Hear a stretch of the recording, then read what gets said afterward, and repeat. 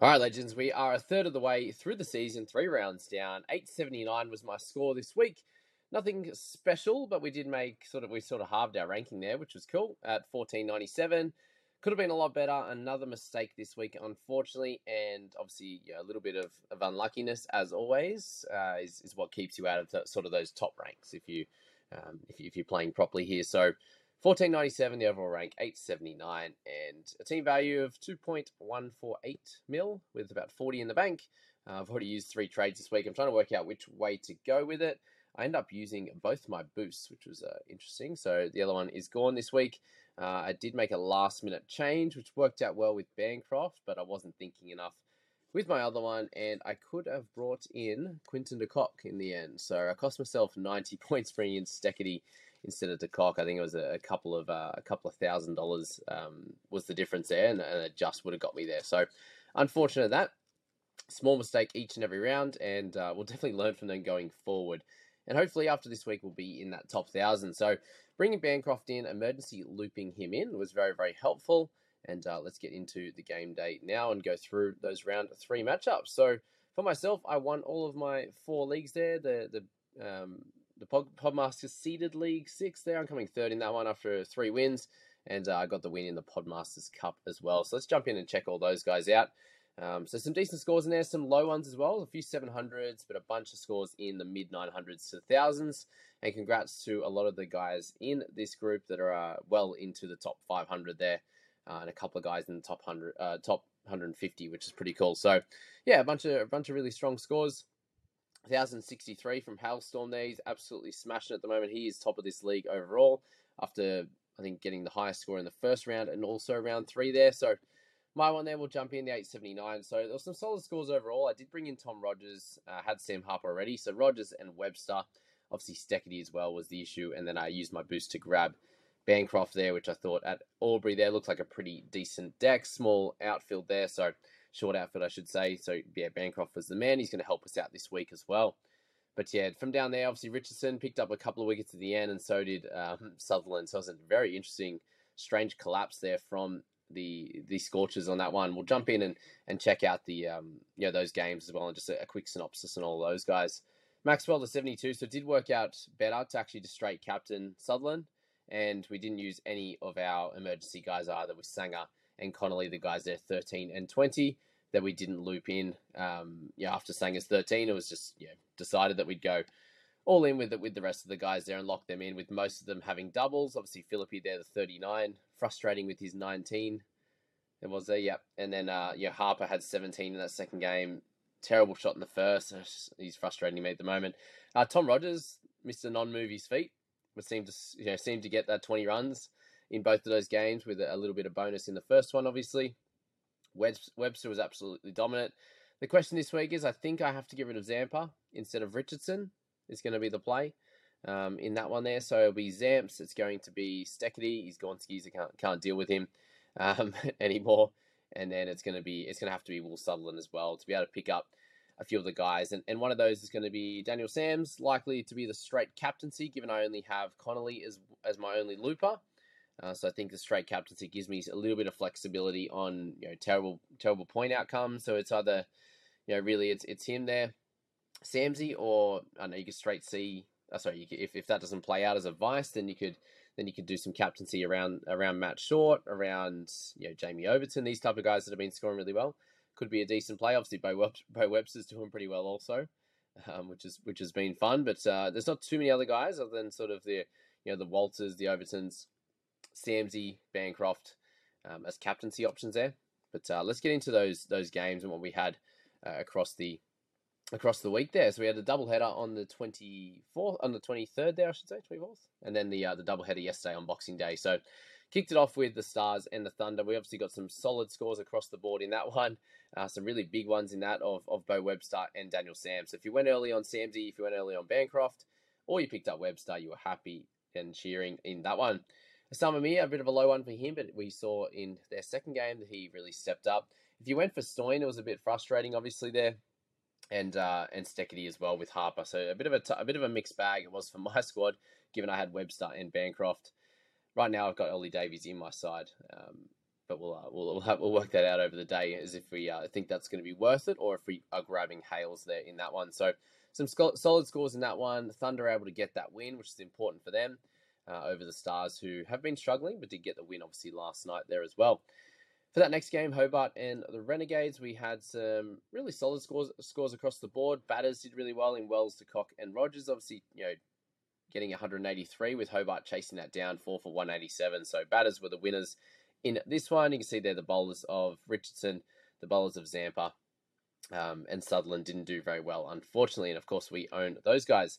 Ben McDermott was injured, so he didn't play that one. I'm not sure if he'll get back into this side, given his how he's scoring and how well Mac Wright's going every time he plays for Hobart. So that's going to be interesting to follow. And these Renegades guys are going to be the ones you want to be looking to get rid of now, just because they don't have any more double games and they become of less importance to you.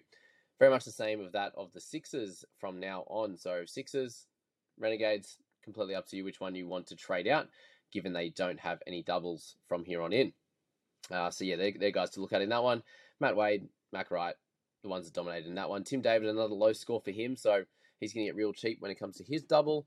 Sixers and Stars in this one here, you're looking at obviously Osama Mir coming back and doing really well. Same with Harris Ralph, so a good finish for him. He picked up 3 wickets in his last over, and there was a run out in that as well. So similar to that of obviously Sutherland and then Kane Richardson as well. Some better scores out of Harper, solid out of Maxwell without being crazy, unfortunately. If you did straight captain him, you were hoping for one really big batting effort, not bowling at the moment. Obviously, Tom Rogers there with the 30 there. And then Steckity got dropped for Paris, who actually bowled fairly well, I'd say, for the most part. Vince came out and dominated. Jack Edwards, another good game for him. Bowling, batted well as well, really helped out Vince in that one. So he's the pick, and he ended up being, personally, would have been the better pick than Josh Philippe for me, which I was tossing up between. I just thought Philippe had more upside, but obviously with Tom Curran being out, they're using Jack Edwards there as a sort of a 4-over bowler, which has been helpful for anyone who owns him. So well done in that front. Obviously not knowing that Tommy Curran was going to go down until the start of this round, which was wild. And then we're going on with Philippe there from there, and then Dwarsh had a little bit of a low one as well. So Stars obviously winning that matchup. Sixers strangely falling to them, but they'll be better for it. Stars had a really good effort from Hilton Cartwright. He's been dominant. If you picked him up, you're happy with that. He's absolutely in form at the moment. Scorchers the 162, ended up defending that against the Renegades, and you got Josh Inglis and Aaron Hardy, both absolutely dominant again with the bat. Laurie Evans coming in and smoking them, getting his 24 and his 25 bonus, which is good. And then the bowlers kind of did their thing and really restricted them late. Very much the same as what happened with the Scorchers at 7 for 3.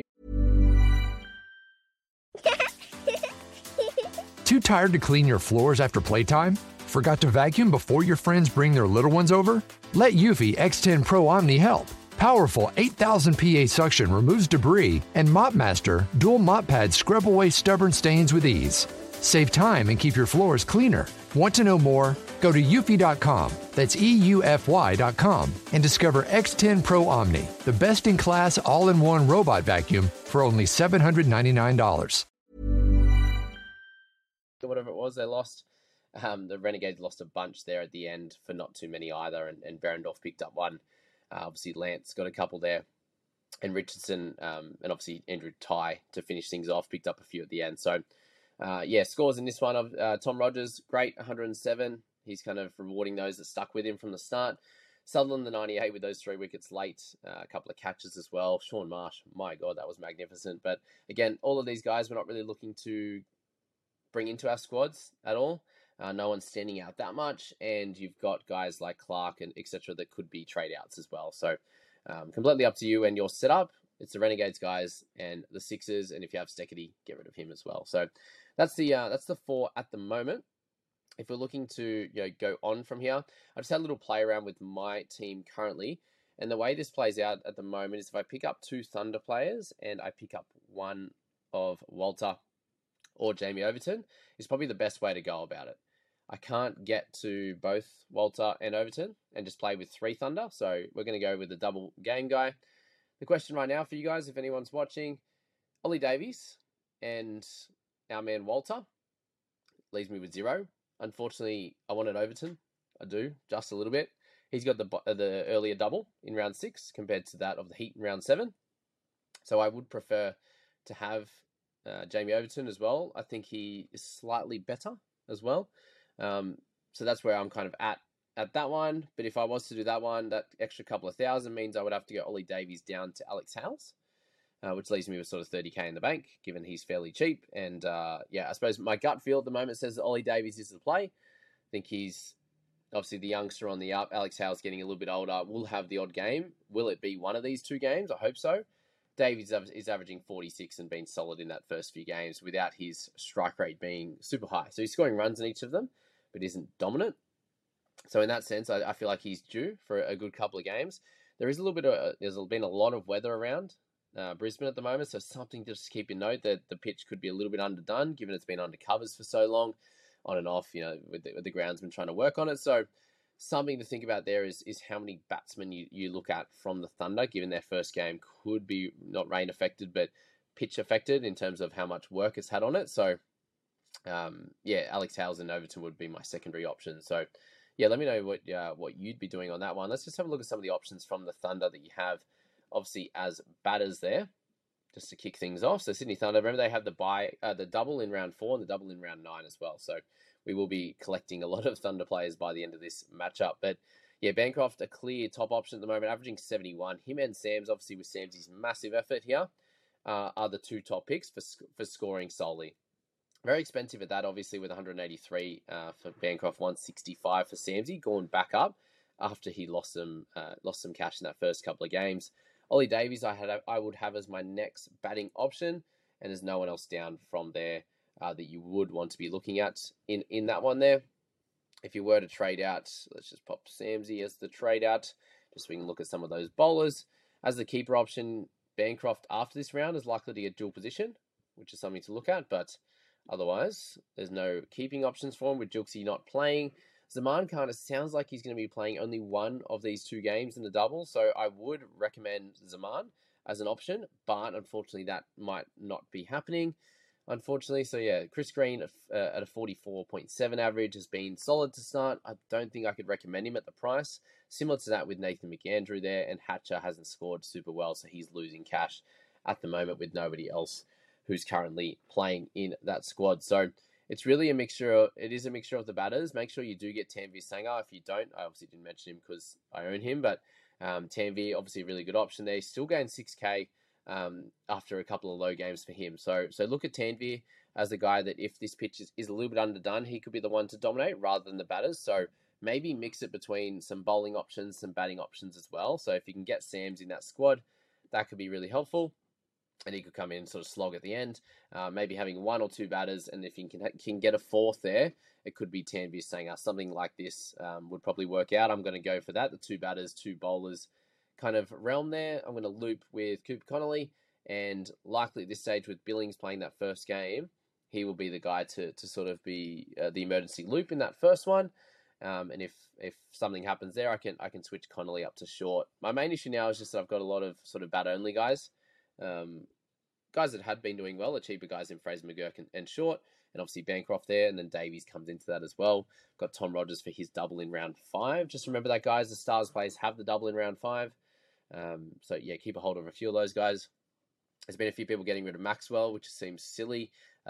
Harper, I can understand why you want to get rid of him, but still at 92,000 now, he's very, very cheap and he hasn't gone very well.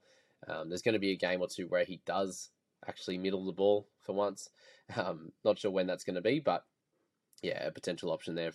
They're all the potential options there for the Thunder. And then you've got Jamie Overton and Walter. Make sure that you look to at least get one of those guys in. If you've got one, then potentially the other. And somewhere around that 4 Thunder players, I think, is going to help you do really well in this week coming up. So that's the video for today, guys. Good luck with lockout tonight in 9 hours. And good luck basically in round 4. Hopefully we all get ourselves close to that top 1,000. Too tired to clean your floors after playtime? Forgot to vacuum before your friends bring their little ones over? Let Eufy X10 Pro Omni help. Powerful 8,000 PA suction removes debris, and MopMaster dual mop pads scrub away stubborn stains with ease. Save time and keep your floors cleaner. Want to know more? Go to eufy.com, that's EUFY.com, and discover X10 Pro Omni, the best-in-class all-in-one robot vacuum for only $799.